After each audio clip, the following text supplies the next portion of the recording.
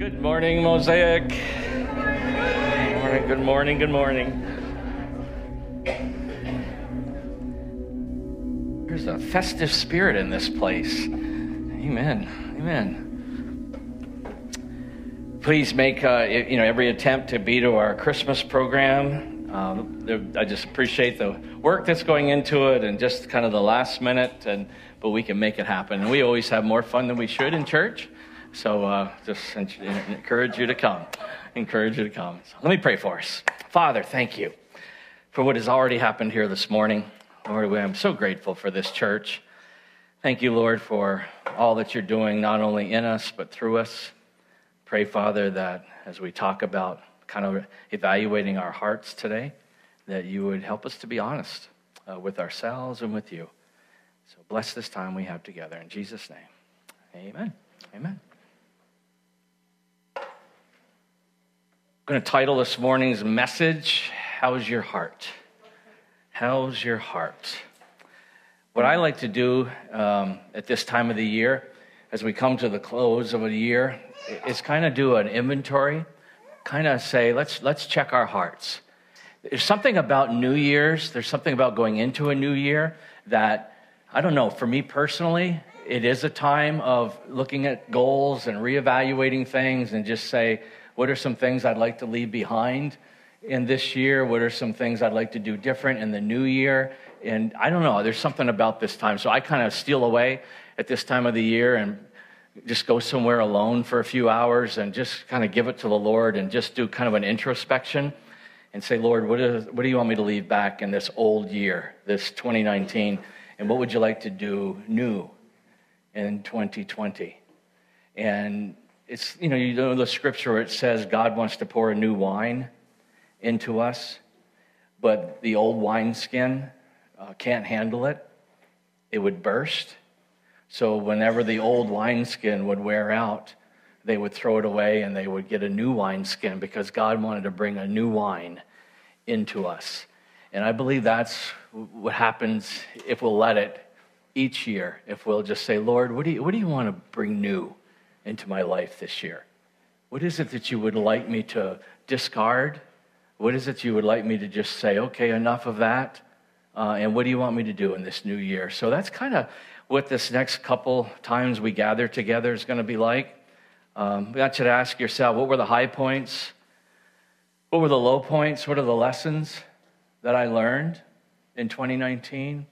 What would I like to do differently in 2020 and bring into this new year? We kind of did this past Thursday with the men of Mosaic and the men of the Forge. We asked them to take a deeper look at their lives.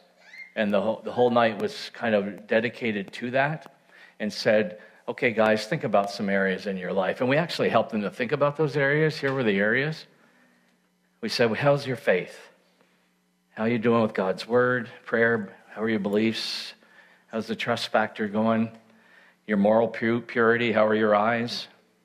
Emotional health, any anger issues, unforgiveness, negativity, patience, kindness, love, how are you doing in all those areas? Physical health, maybe it's a time that you want to change some habits in your life, and maybe some exercise, maybe some accountability for that area. I pointed out, I'll embarrass him, he wasn't here on Thursday night, but I pointed out my dear friend Chuck, who I think has lost over 50 pounds at this point. And then, awesome. Was type 2 diabetic and now reversed it all. So is it pre-diabetic or non-diabetic? Non-diabetic. How many pounds? 53. Praise God. And then Ron went and had a doctor's appointment. Ron is doing great. He had lost 30 pounds and his numbers were down. So let's think about it. Maybe God's speaking to you in the area of your physical health. Finances, how are you doing managing God's money? Serving others. So we talked about all these things on Thursday night. We spent about an hour in small groups And we broke it down. We discussed it. Guys got honest and real. The reports I got back from the leaders. It was just a neat night. And so I've encouraged you, if you've not been to the Forge, first Thursday of every month, we meet here for a meal and get together. And this lesson was powerful. So most of these issues and a few more we're going to be looking at today are issues of the heart. Issues of the heart. Turning your Bibles to Proverbs chapter 4. Proverbs chapter 4. I want to look at your heart this morning. I want you to look at your heart. What are the issues of the heart? Proverbs 4. Solomon is the writer of this proverb, considered one of the wisest men to ever live. And he's given us some life instructions here. Most he learned from his own sin and his own mistakes. Experience can be a powerful teacher. It can be a powerful teacher. He wasn't perfect. He made a lot of mistakes. But Bible says, God said he's one of the wisest men that ever lived. And so he wrote this particular proverb. And then he looks in verse 20, chapter 4. My son, pay attention to what I say. Listen closely to my words. Do not let them out of your sight. Keep them within your heart.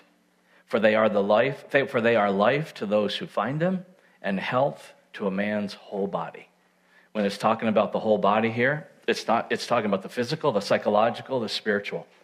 That's what this scripture means. It's talking about the whole person. The whole person. Your heart or soul is considered the seat of your emotions, mind, will, and emotions. Your heart. We're not talking about your physical heart here. You're talking about your whole being. So it says it's physical, psychological, your spiritual, your emotional, your mind, your heart. How is all that doing? How is all that working together? Your mind, will, and emotions. And then verse 23, it says this, above all else, guard your heart, your mind, and your soul, for it is the wellspring of life. Put away perversity from your mouth. Keep corrupt talk far from your lips. Let your eyes look straight ahead. Fix your gaze directly before you. Make level paths for your feet, and take only ways that are firm. Do not swerve to the right or to the left. Keep your foot from evil. Keep your foot from evil. This scripture breaks down. Proverbs is my favorite book, and I've always loved this scripture because it really, when you break it down, I want to break it down for you. This is how it breaks down. Your heart controls your mouth, verse 23. Your eyes control your path controls your feet will or will not keep you from evil. It's all right there. Verse 23, above all else, guard your heart, for it is the wellspring of life. Put away perversity from your mouth. Keep corrupt talk from your lips. Your heart controls your mouth.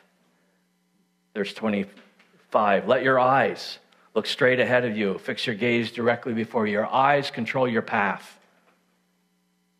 Verse 26, make level paths for your feet and take only ways that are firm. Your path controls your feet. It's called the principle of the path. Where your foot is, there you are. Where your foot is, there you are. Principle of the Path. It's a good book by Andy Stanley. I would suggest getting it. The Principle of the Path.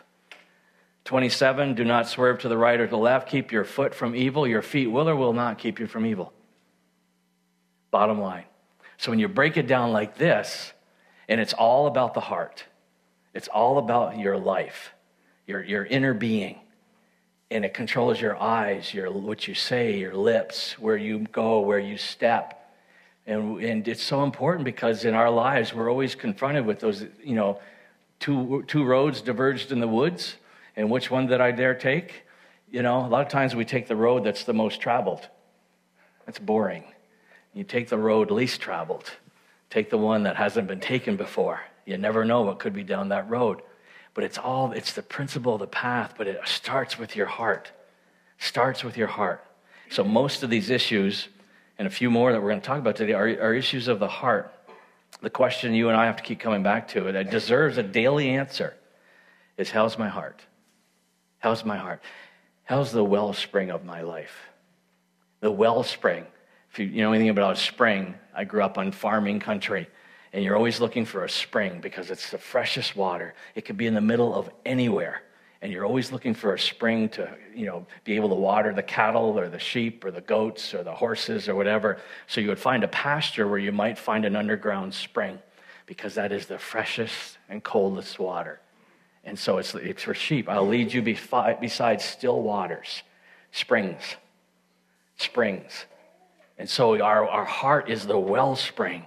It is where everything bubbles up from. It's the wellspring of our life. So how's your heart? Is it contaminated? Is it dirty? How's your heart? What are some things you would like, as we come to the end of this year, that you'd like to leave behind because your heart's telling you that is not producing the fruit that I want to produce in my life? Look at Proverbs 27:19. Proverbs 27:19. How's your heart? As water, Proverbs 27:19, as water reflects a face, so a man's heart reflects the man.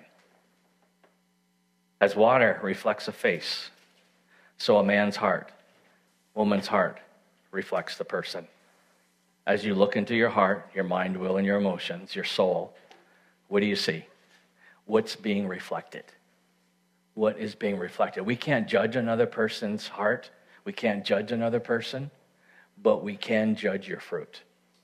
You can judge my fruit. If I get up here and I preach every Sunday, but then I cuss like a sailor when I leave here, there's something wrong with my heart. There's something wrong. So you can judge my fruit and say, Rick, your fruit stinks in that area. And we're fruit inspectors. We're not judges, but we look at each other's fruit. And you're around men and women who say, permission to speak freely. You have permission to speak into my life. What do you see? Is there anything there that you think I need to tweak, change, stop doing, start doing? What do you see? And boy, when we have friends, we talked about that on Thursday night, a friend that sticks closer than a brother. Pity the man who falls and has no one to lift them up. A cord of 3 strands is not easily broken. One man can't stand up against people, but 2 men can, back to back. I got your 6. And we lock arms with each other. And it's so important that we have those friends in our life that love us enough to tell us the last 10%, to tell us the truth. If you don't have one of those men or women in your life, let that be your first goal for 2020. I've got to find an accountability partner. I've got to find somebody that I can pour my heart out to and that will love me enough to be careful with it, but love me enough to also hurt me if they have to, in a positive way. My wife loves me enough to hurt me. I love her enough to hurt her. In not a terrible way, but a way, I don't have the right to harm her. She doesn't have the right to harm me. But we love each other. We sharpen each other. We tell each other the last 10%. We're not afraid of a rebuke. We're not afraid to be honest with each other.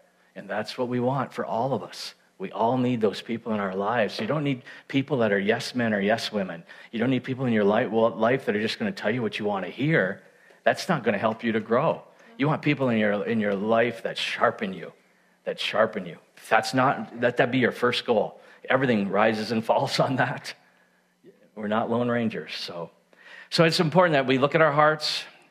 I'd like to list for you 12 very common heart issues that I've discovered over the years of almost 40 years of ministry and pastoral counseling. There's a lot of issues. I could list 30 of them. But I want to list 12 issues this morning that are common issues that I see when I speak with people, that are heart issues that people struggle with, Christians, okay? I'm talking about Christians. And so there's some issues that we need to look at this morning, and I want to just look at all of them. One is forgiving. Some people have trouble with forgiveness. One is loving. They're not very loving. It's Jesus, Jesus, Jesus, but they're not very loving. There's a reason for that. Worry and anxiety, stress, fear, all that junk. It's common among Christians. Gratefulness or ungratefulness. I've met a lot of Christians that are just not very grateful. Not very grateful. Humility, obviously the opposite is pride. Pride cometh before the fall. Grace comes through humility, the Bible says. And I've met a lot of prideful Christians. They struggle with that. Generosity, it's my money. It's mine, Rick. It's not God's, it's mine. Everything is mine. I worked hard for it. I've heard that from a lot of Christians over the years, that it's hard to be generous. Temptation's obviously a common one for all of us. There isn't one of us in this room that doesn't face that from time to time. In many ways, it could be food, it could be sex, it could be money, it could be any number of things. Servanthood. A lot of people that I've met over the years feel like they're to be served. Jesus said, I came to serve and not be served. And so he's our model. He set the standard. But a lot of times Christians can go through their whole life and never volunteer for anything, never serve at all, just kind of consume, come to a church and just sit and never say, what could I do? Is there anything around here I could do? Is there anything you guys need?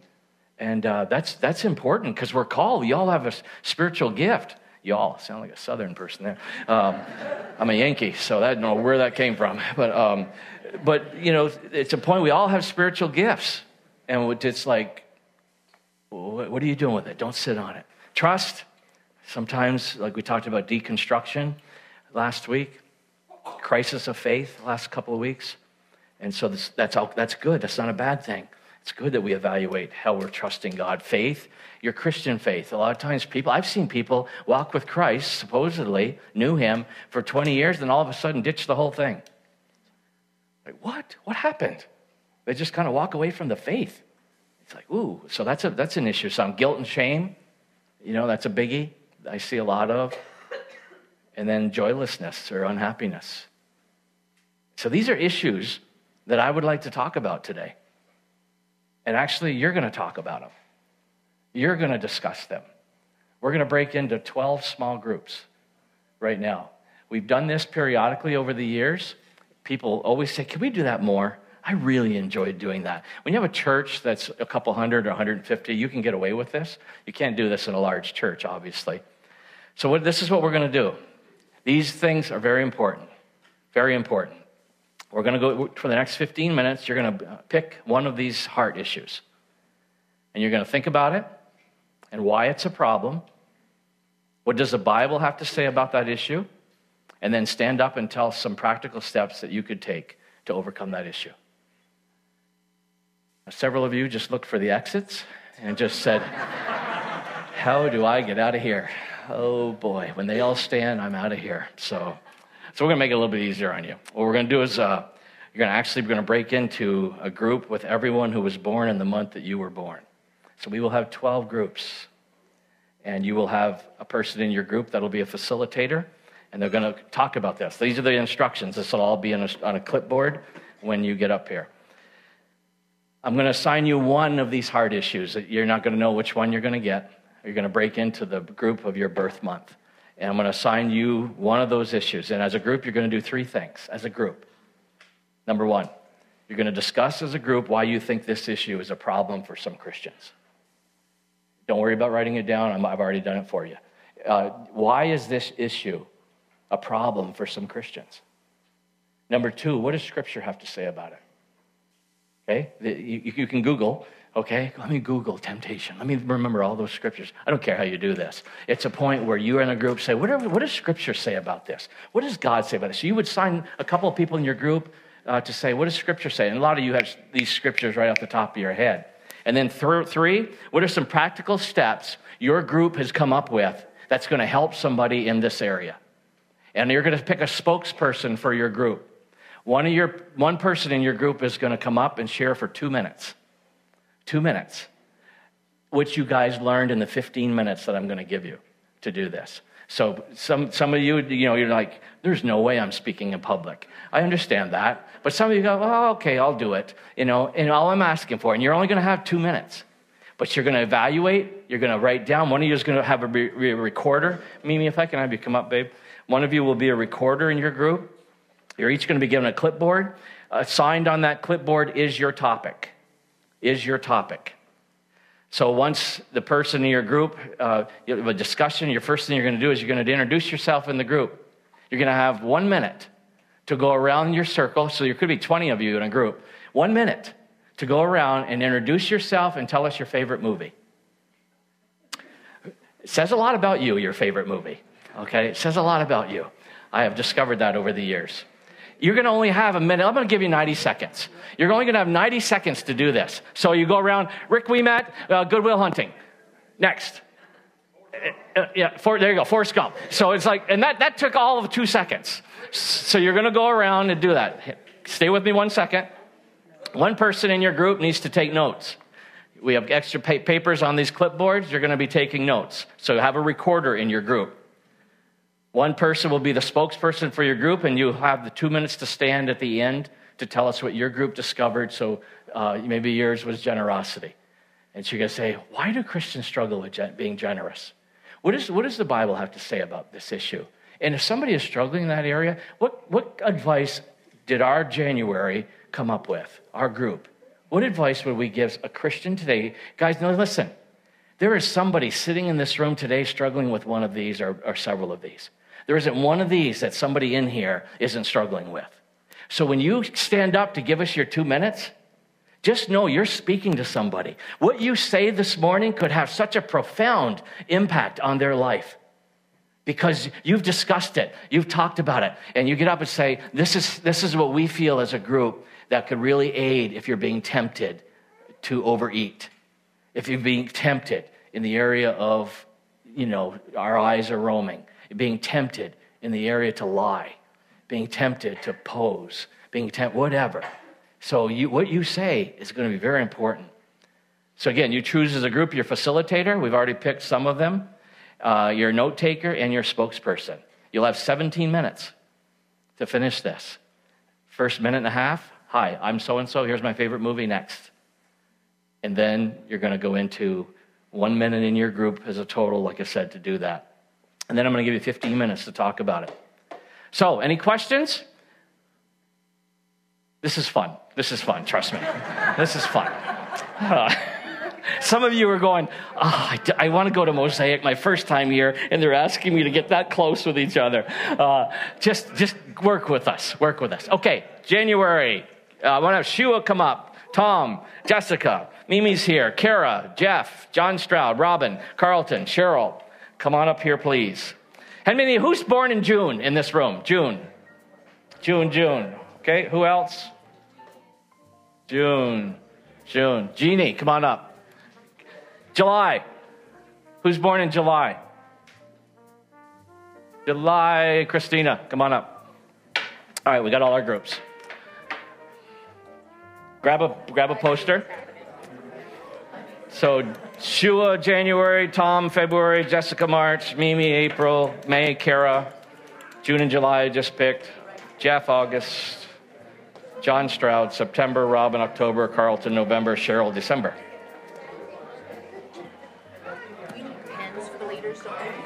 We got a bunch back there. They should each have one pen. Okay. Now, let me have your attention. We want to do this as orderly as possible. Okay. Mimi's April. Okay. January. Who's January? Shua, January. Go on into the cafe. Shua, all January.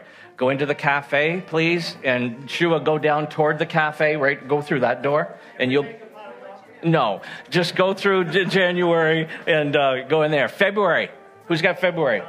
Tom, you're under the couch in the cafe, under the big TV. All February, under the couch in the cafe.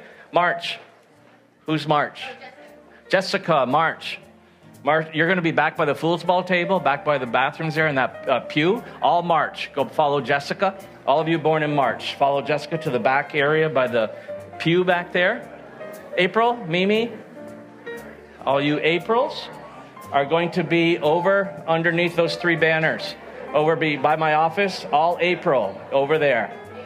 Over here, babe, by the banners. April, May. Who's May? Kara, you're going to be in the back corner. All Mays, go back by the back corner in the bench. June is, okay, where we go? Jeannie, Jeannie, right here. All June right here. And bring your chairs, kind of get comfortable. Jeannie right here, number in June. July. Who's July? Okay, Christina right back there in that couch. July, follow Christina. July's right back there in that couch. Please move if you're sitting somewhere. July right there. Followed August. All right. Jeff. Come right here, Jeff. Right where these guys are. They were already waiting for you. So oh, sorry. August back there. September. Who's got September? Where? Yep, September on stage. October. Where? Over here. Robin's right here in October. This couch. Robin, October, right here. November. Who's got November? You do, Carlton? I was going to guard the door for you, Rick. Carlton, right there in that first pew, that's first section right there. November. And December. Who's got December? All right, Gabe.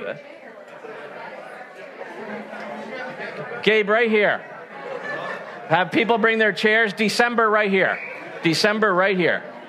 So bring your chairs, circle around. Hello. Come on in. December, right here. This whole area right here. Oh, Robin, you're over there, right? On the couch? Okay, December, right where I'm standing here. Right, December, right here. Okay, guys, the instructions are on your clipboard. The heart issue is on the top of your clipboard.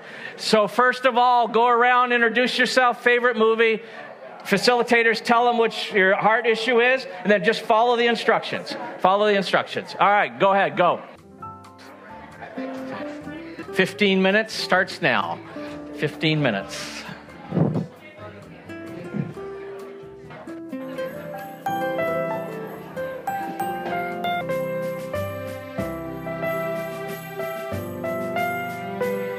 Okay, guys, wrap up your thoughts. 3 minutes, 3.5 minutes. What are you going to tell somebody? Half minutes. Wrap up your thoughts, summarize. Okay, guys, let's bring it back. Come on back, please. Bring it back.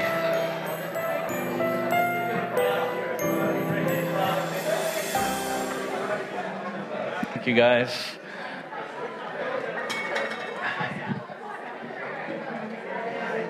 Just sit anywhere, just come on back, and we're going to close the service with this. So I need the 12 spokespeople. I need the 12 spokespeople to come on up front.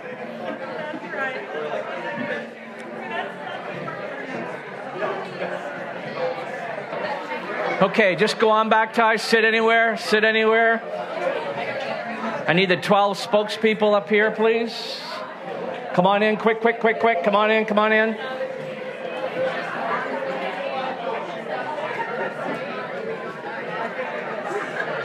Let's put, the 12 spokespeople. Let's go on the stage, guys. Why don't you go? Different spokespersons. We just need one. I'm having 2 people come with me to read a scripture and say something. Okay. All right, everybody else have a seat. I just need the 12 spokespeople up here or whatever. Good to see you, buddy. Yeah, come on up on stage. That way you're up there. Thank you, guys. I'm going to ask you to, when some of you aren't used to holding a mic, please touch your chin. Guys up here, please touch your chin somewhere close to that. That's a kind of good rule, and so that we can really hear you. You're only going to have 2 minutes. Okay, your purpose is to tell us, let's say the area of forgiving. Why do you think some Christians struggle in this area? What does Scripture have to say about it? And what practical advice would you give somebody in struggling in that area? Okay? All right, January, Shua, what'd your group come up with? January, best month. So our group had faith, which is near and dear to my heart, but a lot of issues we discussed came down to seeing and having no physical proof per se of God or our salvation. We talked about how a lot of things like science and philosophy can come against the idea of faith because there's no tangible evidence. And, we talked about how, sorry if I'm forgetting stuff, January. We talked about how faith takes action. And, a lot of times we put faith into action every day in the physical, I have faith that my car is going to start, or I'm going to sit in this chair and it's not going to fall over. But we don't put faith into action every day in regards to our spiritual lives, because it takes risk, right? So I think a lot of people are just scared of the unknown and the risk factor that's involved in living a life of faith. So the scriptures we talked about, I hope they're written here because I can't remember them. 1 Corinthians,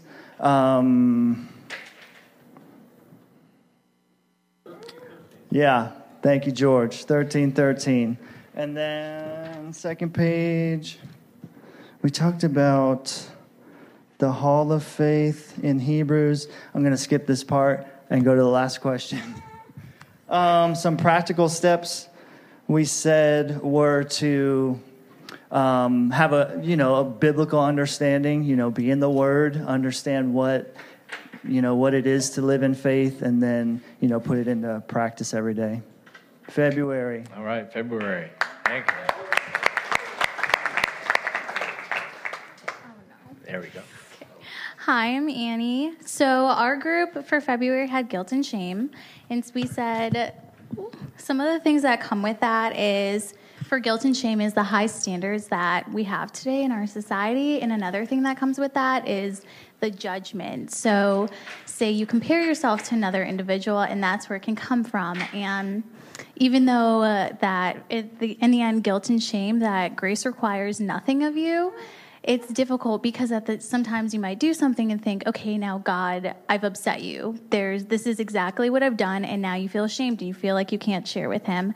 But a biblical aspect that we came to was the prodigal son, where in the end he ran away, and then when he came back, his dad just opened him with loving arms. And in the same way, we can run away from our Father, and in the end, he opens up to us with loving arms. So a biblical verse that we came to was Romans 1:8, which is, there is therefore no condemnation for those who are in Christ Jesus, which is something that sounds so simple, but it's something that we need to remember, which can be really difficult. And then the last one we have, the last one we have is, what are some practical steps your group could follow? And something that our group thought that could be really beneficial is that right away just being vulnerable with yourself and going to God. Thank you. Going to God and just saying, these are the things that I'm struggling with. But again, like Rick was saying and like our group was saying, you cannot do this alone. So finding someone to be vulnerable with and hold you accountable in that way, just leading you through those steps, because grace can be something that's very difficult that we struggle with. Who's March? March.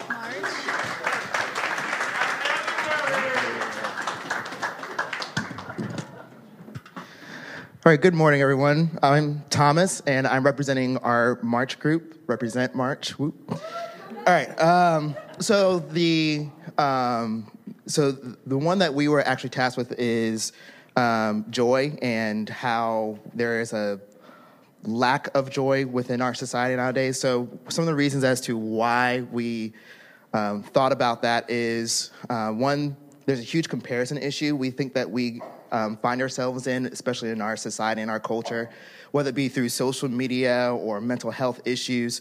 There's a lack of understanding as to what joy actually is versus happiness. And a lot of times what we discuss in our group is that happiness and joy can be synonymous with each other, whereas that may not always necessarily be the case. And there's scripture passages that back that up, where we talk about, how joy comes in the morning. That's Psalms 30, verse 5, Nehemiah 8:10, joy of the Lord is my strength, Psalms 30, verse 11, you've turned my mourning into joyful dancing. And so sometimes what we've talked about is how joy may not always be happiness. Sometimes joy is just that contentment, even during those times when we're in those valleys or when we're going through a lot of stress, emotional stress, anxieties and such. And so another scripture passage that we came up with is Romans 15:13, where it says, may the God of hope fill you with all joy and peace as you trust in him. And James chapter 1, starting in verse 2, it says, consider it all great joy, my brothers and sisters, wherever you experience various trials, because you know that the testing of your faith produces endurance. And let endurance have its full effect so that you may be mature and complete, lacking in nothing. So some of the practical steps that we came up with is, one, to establish a time to just simply sit and be still within the presence of the Lord and remember about the sacrifice that he has made, the hope that he's allowed us to experience, because it's always going to be in that time where he will be able to affirm you and encourage you, and just take the time to know him. We've also talked about practicing gratitude, and even sometimes taking the time when you can look at yourself in the mirror and then just verbally affirm yourself and verbally remember all these different truths that we found, not only in Scripture, but also with ourselves practically. And then finally, just to remember that happiness is fleeting sometimes, but joy is focusing a lot on contentment and just being, and just reminding ourselves that, you know, God has everything under control and we can rest in that hope. There we go.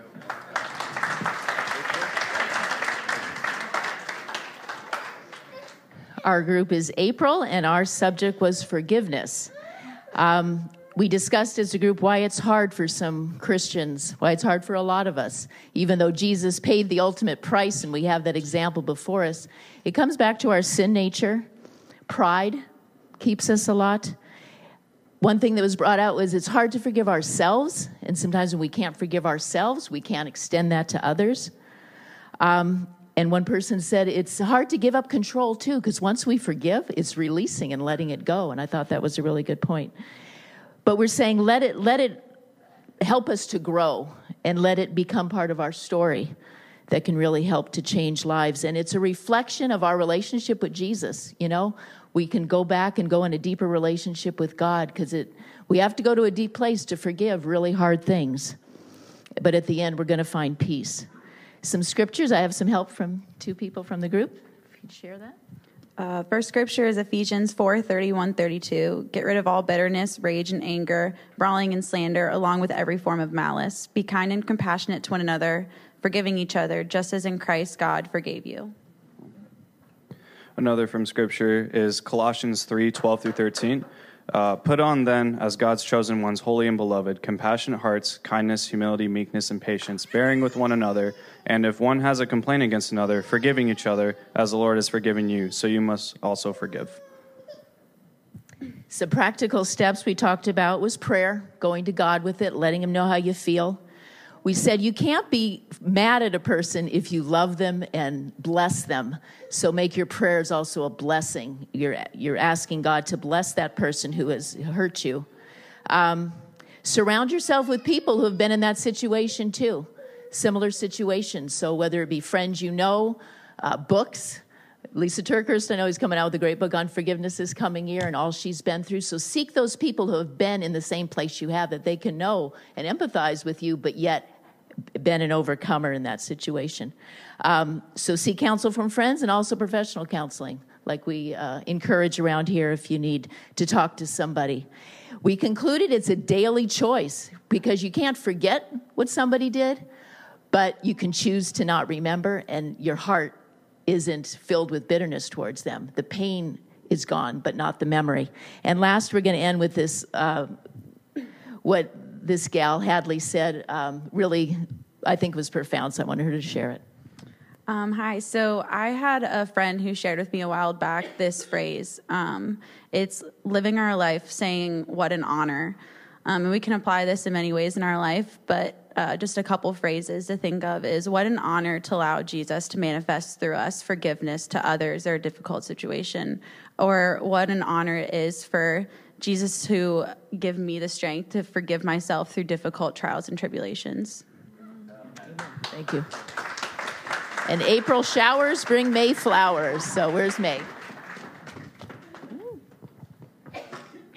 All right, I'm Ethan, and I'm representing May. And I just want to say that Kara actually volunteered me. She was like, anyone want to volunteer? Ethan? Yeah? But she did it out of love, so that's all that matters. Forgiveness. Well, actually, no, we covered God's love in this, and we covered love. So that was our subject. One of the reasons why it's really difficult to love people sometimes is just it's not natural for us, and also it's inconvenient to love.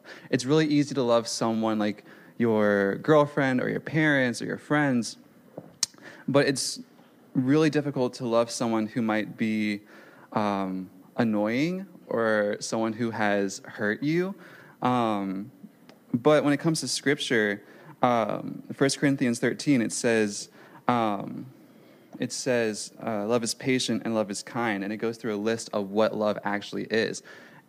And with love, it says, I can know all of God's thoughts, I can know every single thing, but if I don't have love, I'm just a clinging symbol. So all our words are empty without love. Other scriptures, let's see, John 3:16 says, for God so loved the world that he gave his only son, that whoever believes in him shall not perish but have eternal life. And with love, 1 John 4:19 says, we love because he first loved us. So when it comes to like practical steps, one says, ask God to make me more loving, seek a closer walk with Jesus and his Spirit guides. 2 says, God's love is a free gift that we can't earn and don't deserve. If he loves us like this, we can learn to love from him. And the last step, the third one is surround yourself with loving people, because the more you're in a culture of people who are loving, you can take pointers from them and just give that back to people. And another step actually is to just allow yourself to be loved. Scripture says that God lavishes his love on us. So when we take that and allow ourselves to be loved, we like operate from a standpoint of just overflow, and we can give that love back to people. And yeah, that's love.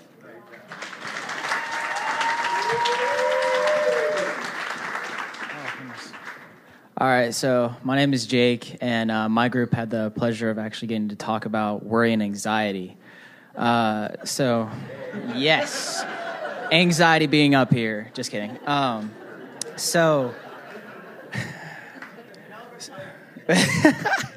Thank you. But actually, a lot of Christians struggle with this, and we as a group discussed that we think it's more because we want to take it on ourselves instead of trusting God with it. And it's a worry of the flesh and not of God. And it's related in control and others' opinions. And one of actually the really good points that somebody made, I'm sorry, I don't remember their name, and I feel really bad about that, is actually, she said, worry is an agreement with Satan and not trust in Christ, which is, it's huge.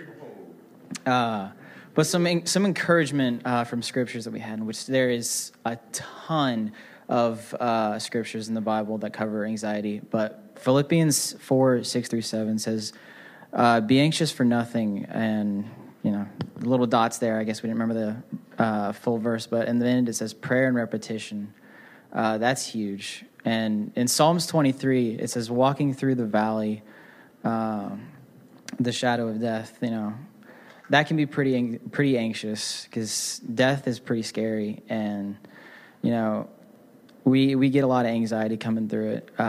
Romans 8:38-39 says that nothing in all creation can separate us from the love of God, and that gives us a firm hold to say that we won't back down. 2 Timothy 1-7, or not 1-7, it's 1:7, says that we have not been given a spirit of fear. And in that's also a powerful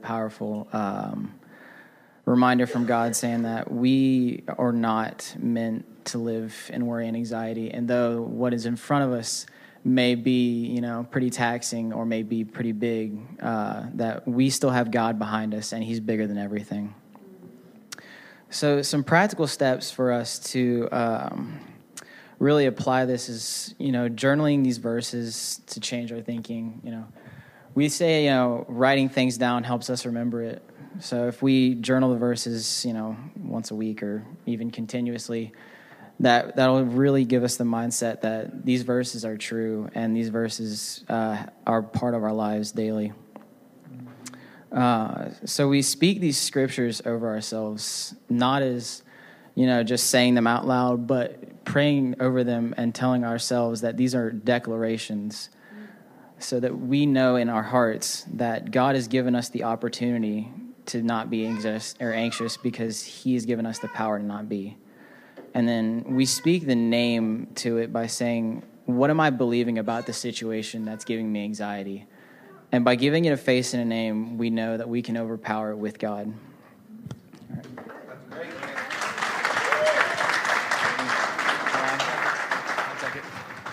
If you've already gone, you can have a seat. Feel free to have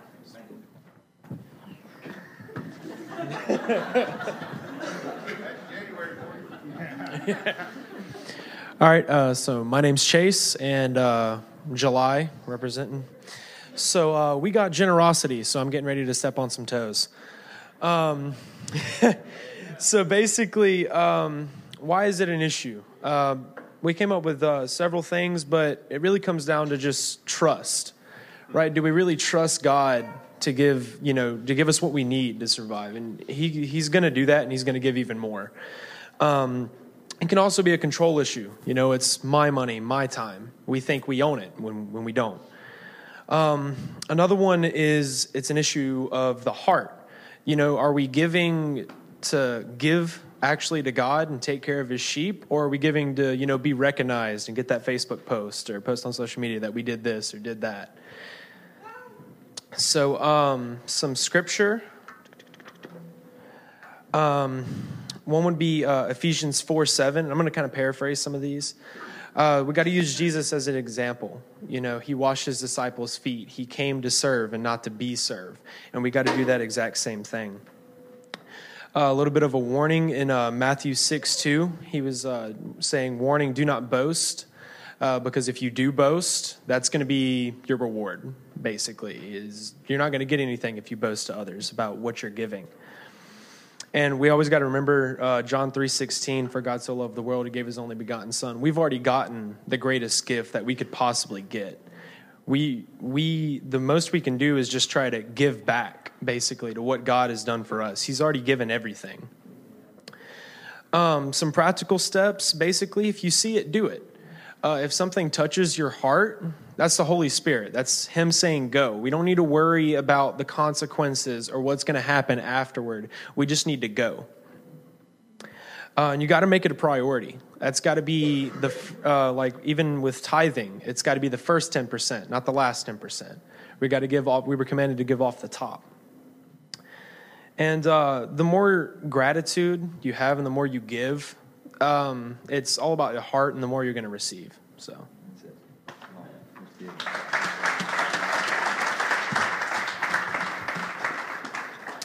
I have no idea why I was picked to be the group spokesperson. So we addressed the topic of trust, and we talked about some of the reasons why trust is so hard to come by. One of the first is really experience, because we have had situations where we've allowed ourselves to trust and we've been betrayed in some form or fashion. So that certainly makes trust difficult. Also, putting yourself out there is something that we're not very fond of, and trust requires us to basically put our hearts out there in the open and allow ourselves to be exposed and vulnerable, and that makes us very uncomfortable. Giving up control is also a matter of trust. We don't like to give up control. We want to have control over our lives. Sometimes trust is hard to come by because we have a particular idea of what it is that we want as an outcome. And when we don't get what it is that we thought we should get, then all of a sudden trust is eroded as a result. And also as a child, I think what we grow up with as children kind of determines what our level of trust is. If we grew up in a home where there was safety and security and we felt protected, we were able to trust, we were able to be ourselves, and that carries over into adulthood. But so many of us have had home situations where trust was not there, where we did not feel safe, where we did not feel that we could live without fear. And that carries over into adulthood as well. And of course, we're very logical, analytical people. We want things that are tangible. We want things that we can see, things we can touch, things we can hear. And if we don't have those things that appeal to our senses, then we're not as likely to trust them. So we looked at some scripture, and there were several, but I want to share a couple. We talked about the scripture in Numbers 23:19, where God is not like man that he should lie. So basically what we're saying is we should trust the Lord because that is not, his way is not to be untrusted. He is not someone who will lie to us.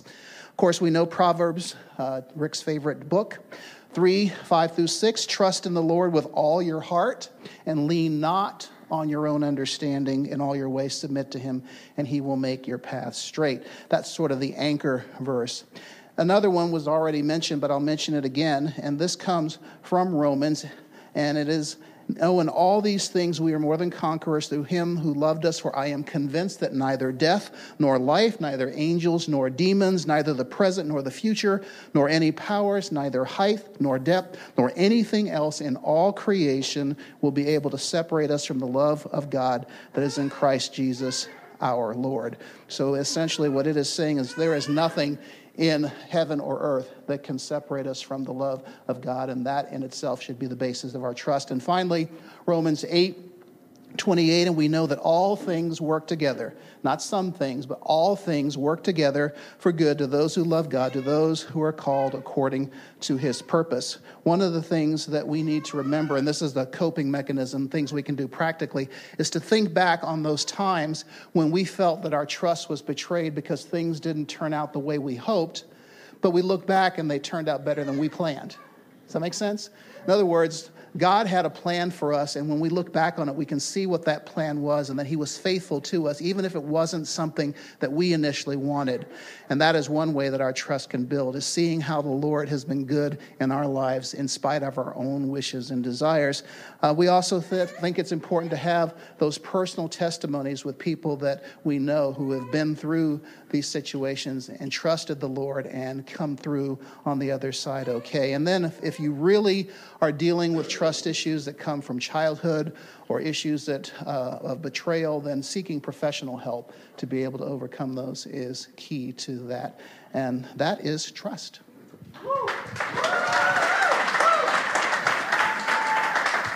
Hey, y'all. Thank you. So my name is Zach. I have the privilege of representing all of the September babies out there today. So the issue that we discussed is humility, and kind of the antithesis of that, which is pride, which I feel like everyone, at least all of us, struggle with that at some point. At least I do. So a lot of that comes, at least in the church today, with the mask that we put up every day. When we come in, and at least when it manifests itself, at least within the church, at least what I see, is really where we put up that mask, and we walk in the door, and we want to be seen as people who have it together. And I think a lot of that is rooted in just the kind of the codependency, the kind of need for making sure that we see ourselves as something and other people see us as people who are, doing well, they have things together and things like that. But we live in such a culture of just kind of faking it till you make it, if that makes sense, Walking in the door, making sure that everyone pretty much sees us as someone who's got it all together. So, but the enemy loves to do that. And he loves to do that in our Christian walk as well, because he likes to convince us that we can do this Christian walk on our own. And I think a lot of that is straight from the enemy, because the Bible does not talk about that being the case, because the Lord talks about how he is constantly about depending on the Lord and just being in Christ. And so we talked about a lot of different scripture references there. One of the ones that we kind of hit on, at least hit with me as well, was John 15.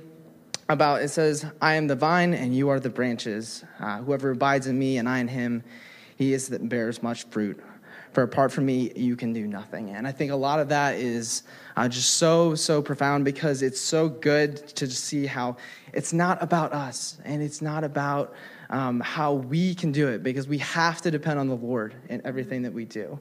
One of the ways that we defined humility was basically God seeing ourselves as God sees you, and your true self as someone who is a new creation in Christ. And it's just so profound that the Lord has made us new. He has defined us as, he's given us everything that we need for life and godliness. He says that you are loved, and that basically anything that you need to say that you have to prove yourself is not there, because you have everything that you need. You are worth everything to the Lord, and any thoughts that you are unworthy and you need to prove yourself just are false and are lies from the devil. So some steps that we kind of discussed about how to combat this was just really be honest and vulnerable with each other, ask for help, but really just be honest and take off that mask with the people that are closest to you, with the people that you trust, and really just by doing that, that really opens yourself up to really a lot of growth, because you can actually see just how the Lord's going to work through different relationships in your life. And the other thing is really just believing the truth that God says about you, and really just letting that hit and sink, and just really believing that deep down, because that, in a sense, will combat with pride or humility. So.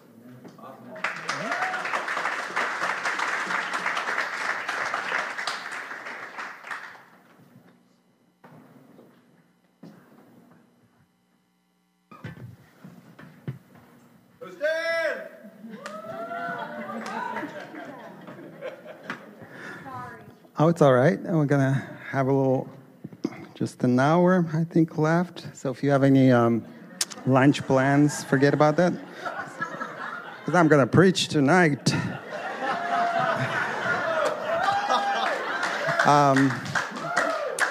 Can I have the first slide, please? All right.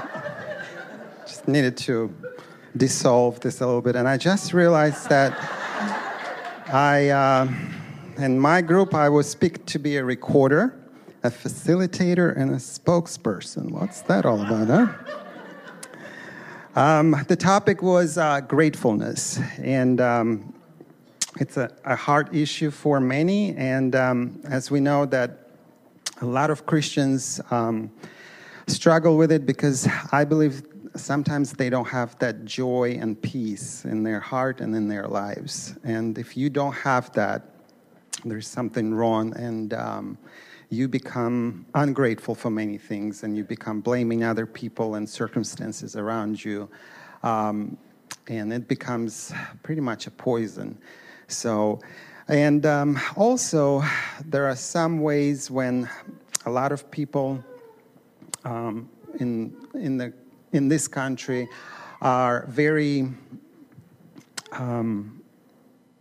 they feel like that they are entitled, and this sense of entitlement brings them that, well, I deserve this, so why do I need to be grateful for things like that? And that self of entitlement becomes an issue as well.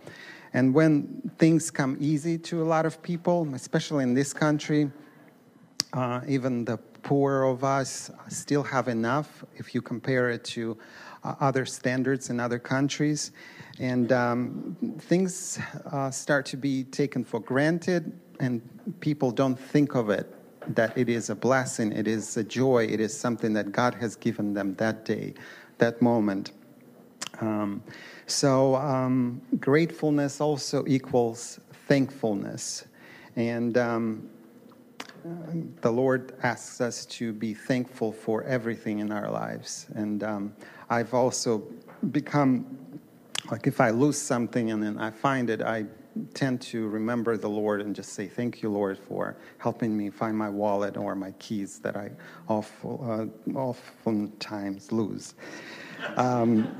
As far as verses that come to mind and what we have discussed, there is one in Philippians 4:11 through 13. It says, I am not saying this because I am in need, for I have learned to be content, whatever the circumstances.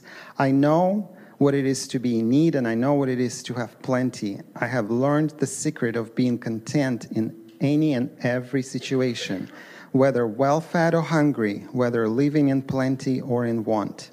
I can do all things through him who gives me strength.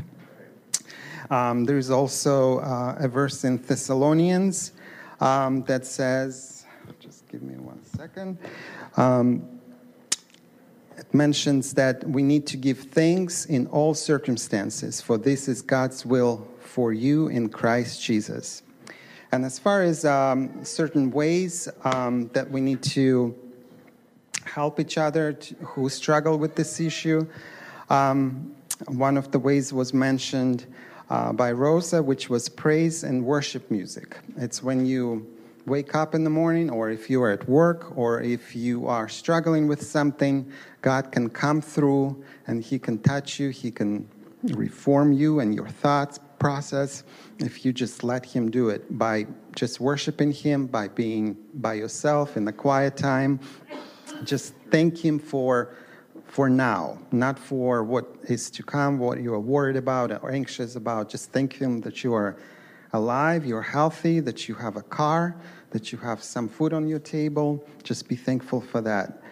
One of the other ways was mentioned that it would be a prayer in the morning, just to start off your day, and then give thanks at the end of the day. When you're about to lay your head on your bed and your pillow, and you just say how grateful you are, just that this day is gone and I'm ready for the new day.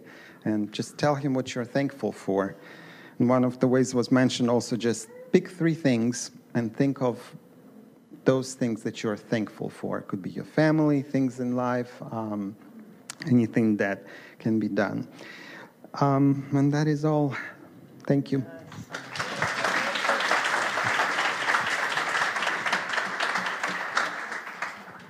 So for November, we dealt with temptation. So why is it an issue?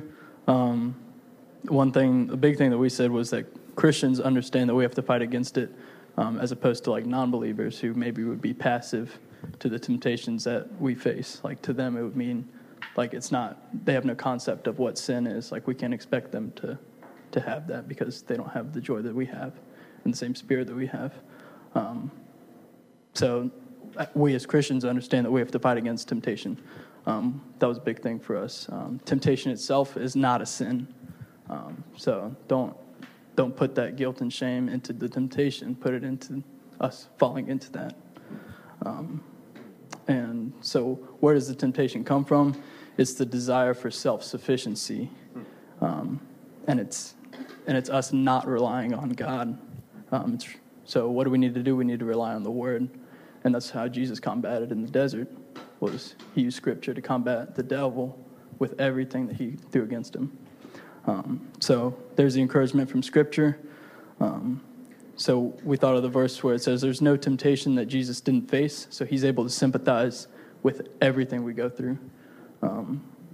Another verse is the one that talks about God will always provide a way out from temptation. And in Christ we are a new creation. So we need to recognize that who we are and who God has changed our hearts to be. We're the new creation. We need to put away the old self. Practical steps for someone who struggles with temptation, who might that be? That's all of us. Is definitely accountability. Like Rick was saying, allow somebody else to open up your life and kind of have that vision that you might not be able to see for yourself, and say, okay, where am I struggling with? How do I get out of this? Because a lot of times we're blind to ourselves. And obviously prayer, because the Holy Spirit's that counselor who can kind of open us up and reveal to us what we need to hear, and the best way of going about it, and dig up things that we're unaware of is the biggest thing. And just allowing the Holy Spirit to be that, not so much more than just accountability for us, is huge. And then like I said earlier, embracing the new life and the new heart that we have in Christ, and putting away the actual old self to deal with the actual temptation. And how do we do that? We just need to be honest, and we need to own the mistakes that we made. Honesty and owning is the 2 biggest things for us. So that's what we have for temptation. Thank you.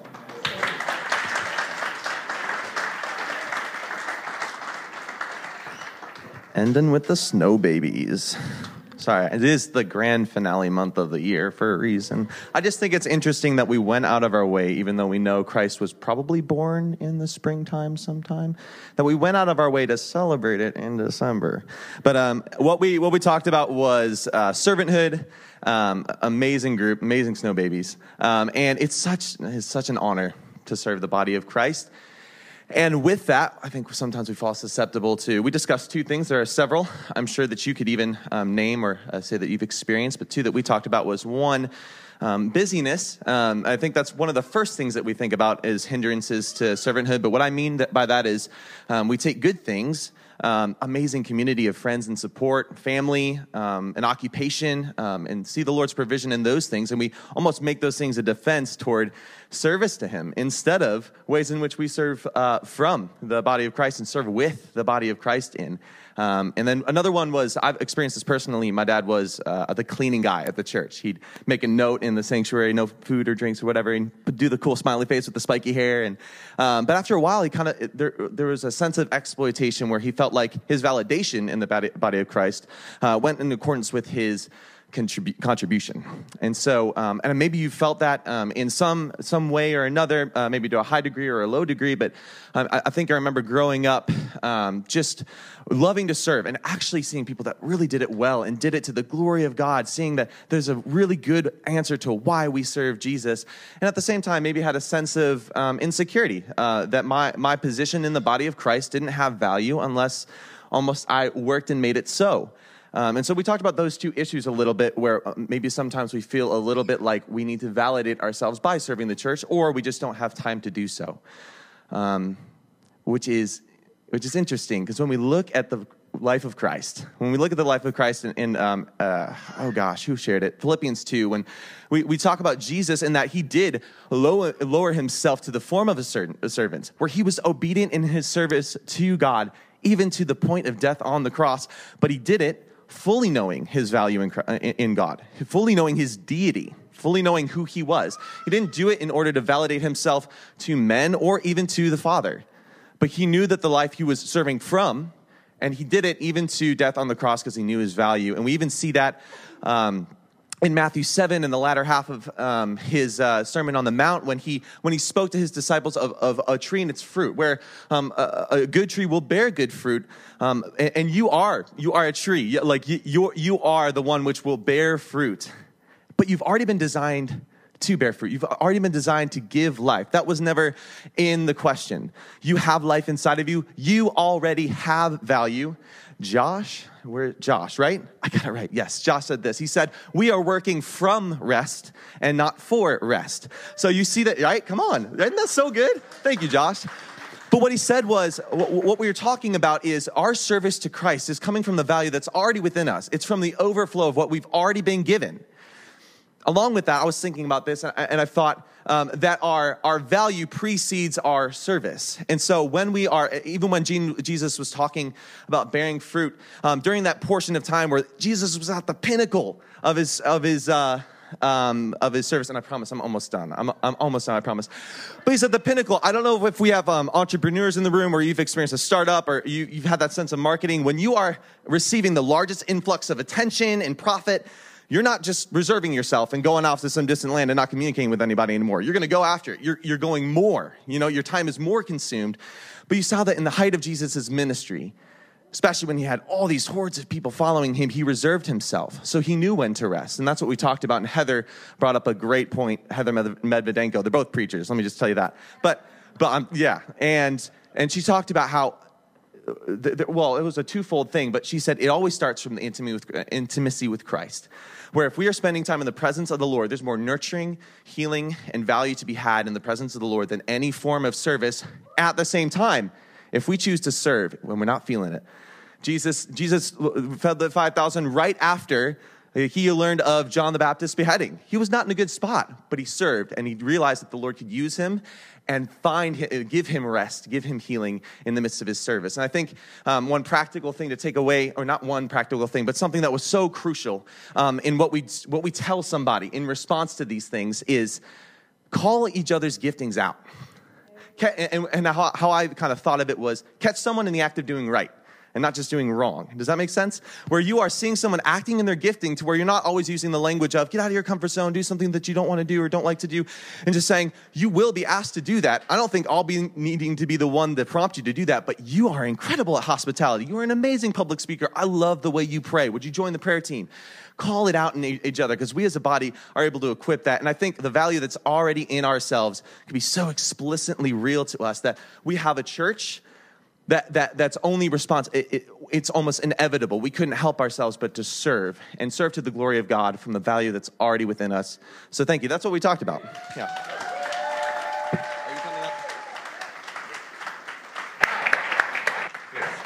Good stuff. Man, oh man. I know. We just got 12 weeks and 12 messages and 12 more people to speak here at Mosaic. So, wow. Give your guys a hand. Give yourselves a hand. Wow. Awesome. I know we've gone over, and I appreciate your, willingness to hang in there with us. This was rich. Really, really rich. And I appreciate you guys fully engaging in your small groups, allowing each other the grace to just speak from our hearts. And I just want to say thank you for what you did say in the scriptures and what you guys came up with. Powerful stuff. Let me close with a couple of things. We have a flyer, for the different things in Christmas. It could be our Christmas program. It just could be coming to church on the 22nd, 3 days before Christmas. The studies show that if you invite someone to come to church on Christmas or Easter, there's a 70% chance that they will say yes. 70.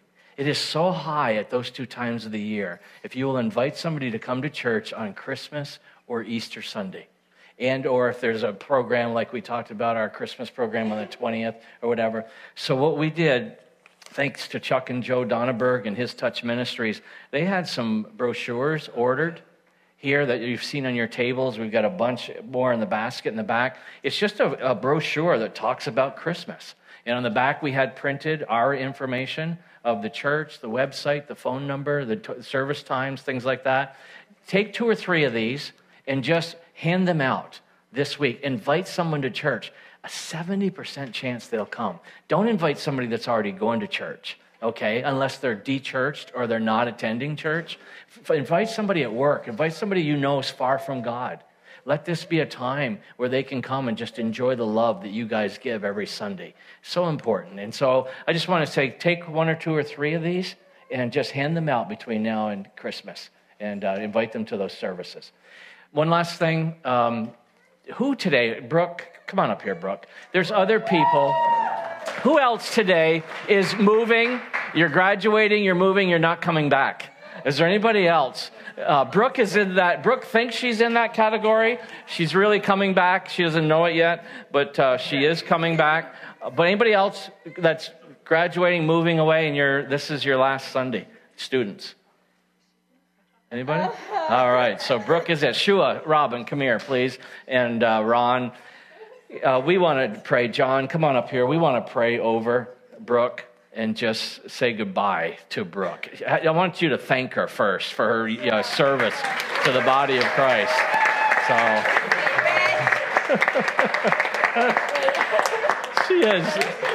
she has been such a special addition to the worship team, to the church, to our lives. I think, how old was she, Carolyn? Her mother's here today. Carolyn, how old was she when I came to Orlando? 7. So I have known Brooke since she was a little girl. One of the first things, she's an artist, amazing artist. One of the first things she did for me is she drew a picture for me of one of the lessons or something I taught. I've had that to this day. And so this family has been so special to Mimi and I. And Brooke, as soon as she got here, she's got an amazing voice. She said, I'm not here to sit. I want to serve Rick. What can I do? So she's been a part of the worship team, and we're just so grateful for that. And just all you've given, sweetie. We just love you so much. We really, really do. And watching you grow to become the young lady you are now, it's just powerful, powerful, powerful. John, would you pray over Brooke? And just join us, guys, as we say, because she's graduating. She's going to walk in May, but she's all done classes, and she's going back home. And so we're going to miss her. So let's pray. Father, we just want to tell you how grateful we are for this precious sister. We thank you, God, that you knit her in her mother's womb and that you prepared good works for her to walk in. And she is, in fact, a beautiful reflection of your life to us here at Mosaic. And God, we are going to miss her so much. And yet we know that you have a plan for her and that you are standing within her, working within her to accomplish that plan. And I just pray, God, that as she seeks out that destiny and walks it out, that she'll know that she has a whole bunch of people back here in Lynchburg who really love her and will absolutely be rooting for her, cheering for her, and believing the best for her. God, we pray that you would meet her needs, Lord, to complete her academic studies, to finish her training, and to step into the next phase of her life. We pray that you would provide her with vocation, with job, with income. God, that you would provide her with health and protect her from any sort of harm that might come her way. And we just entrust her to you, and we just give you thanks for her and what a blessing she is. And we pray these things for her in the powerful name of Jesus, believing that you have only good things for her. In your name we pray. Amen. Amen. Amen. All right, praise. Real quick. Surprise. Okay. I just want to give you a blessing as a body. You see that a lot in the New Testament. Paul often ended his letters with blessings, and I just think that as a church culture, we should do that more often. But I just want to extend to you honor and blessing and let you go forth with the fullness and the power of the Holy Spirit as he launches you forward into your destiny, into your calling, into whatever it is he has for you. We're asking as a body, we're asking the Lord to give you open doors and the platforms that he has for you, and to prepare a way, a straight path for you to walk into. And we just love you, and we know that you're going to walk forward in grace and in dignity and in power and in authority. And that's it. Amen. Amen. Amen. Praise God. Praise God.